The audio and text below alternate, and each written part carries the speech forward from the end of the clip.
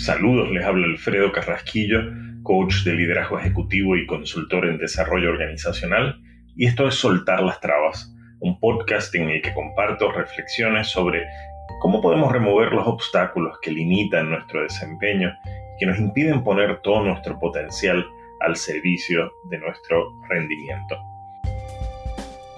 Este espacio comenzó como una serie de reflexiones un tanto prolongadas, donde trataba de abordar temas que eran importantes para líderes y equipos.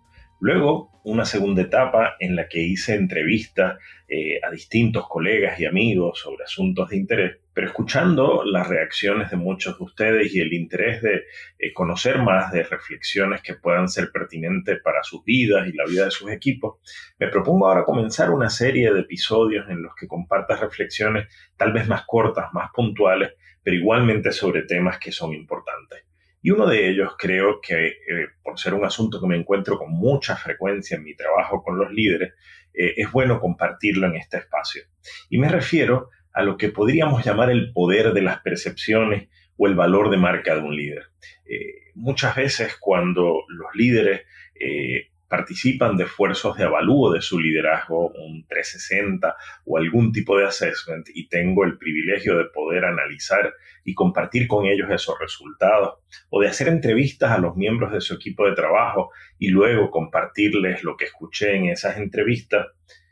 Hay muchos líderes que de manera muy genuina me plantean, bueno, pero es que eso no son más que percepciones. ¿Cómo podemos dar con la realidad de las cosas y no quedarnos un poco perdidos en medio de ese universo de percepciones? Y cuando me dicen eso, siempre recuerdo algo que le escuchaba a Yuval Noah Harari, el historiador, cuando decía que en verdad la realidad tiene que ver con los objetos físicos del mundo, pero que los seres humanos, a través de la historia, lo único que hemos hecho es montar sobre esa realidad física nuestras ficciones. Y nuestras ficciones no son otra cosa que lo que nuestras percepciones construyen y del modo que a través de nuestras percepciones nombramos la realidad.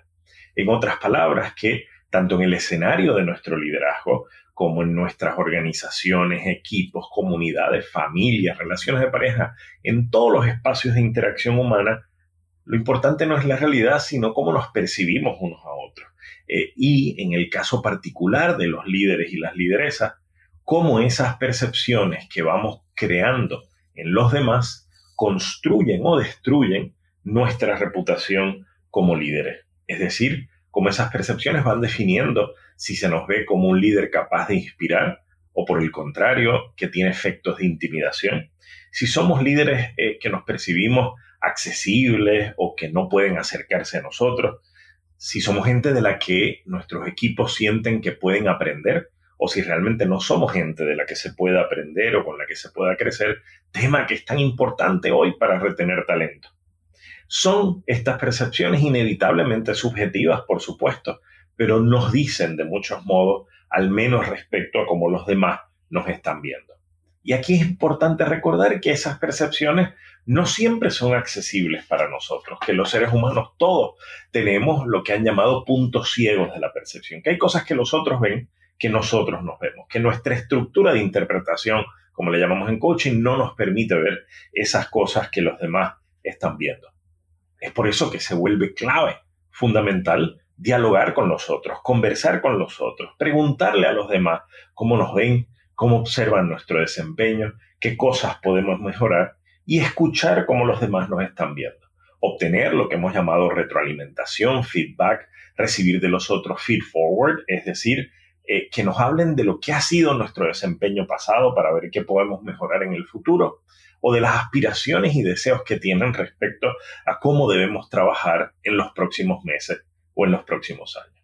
El objetivo detrás de escuchar estas percepciones de los demás es calibrarnos respecto a cómo tal vez nosotros pensábamos que estábamos tratando de lograr las cosas y los efectos reales que esto está teniendo en las percepciones de los demás. No en ánimo de volvernos prisioneros de las demandas de los otros o estar pensando que tenemos que perder autenticidad porque simplemente hay que ir jugando al ritmo, bailando al ritmo de cómo los otros nos van viendo, sino para poder comprender los efectos de nuestras prácticas, de nuestro proceder, de nuestras formas de comunicarnos en los demás y las percepciones que éstas generan. porque en la medida en que yo comprendo cómo los otros nos ven, yo puedo entonces hacer ajustes en mis prácticas, en mis comportamientos, en mis acciones, para lograr mayor efectividad en el ejercicio de mi liderazgo. Así que escuchar a los demás es importante. Y hay un ejercicio muy sencillo que siempre proponemos, que es, bueno, déjame preguntarle a los demás qué cosas estoy haciendo que les parece que son cosas efectivas que debo seguir haciendo. Qué cosas tal vez no estoy haciendo que debería empezar a hacer. Qué cosas estoy haciendo que no son muy efectivas y tal vez debería dejar de hacerlas. Y qué cosas tal vez estoy haciendo, pero no lo suficiente. Y podría desarrollarlas más, podría hacerlas aún mejor para poder trabajar de una manera más efectiva. Hay un proverbio árabe que dice que si alguien te dice que pareces un camello, no le hagas caso. Pero si 5 más te dicen que pareces un camello, mírate al espejo. Recoger percepciones de los demás, escuchar cómo nuestros equipos de trabajo nos ven, cómo nuestros líderes y pares nos ven en las organizaciones, es una forma de buscar el camello, es decir, escuchar a distintas personas, tomar notas desde la humildad para entender cómo nos ven, sin reaccionar, sin ponernos a la defensiva, pero para ver qué cosas repiten. Hay algo que todo el mundo, la mayoría de la gente menciona, pues ahí está nuestro camello.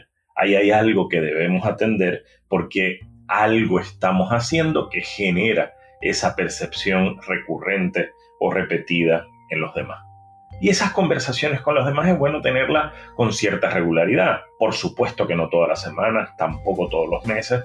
No nos podemos convertir en junkies del feedback, pero sí tenemos que ser gente que muestre apertura recurrente varias veces al año, tal vez cada quarter, cada trimestre, cada varios meses, para escuchar cómo nos ven y recoger las percepciones de los demás y de ese modo que podamos ir identificando aquellos ajustes que debemos hacer para soltar las trabas que limitan nuestro desempeño y nuestra efectividad como líderes.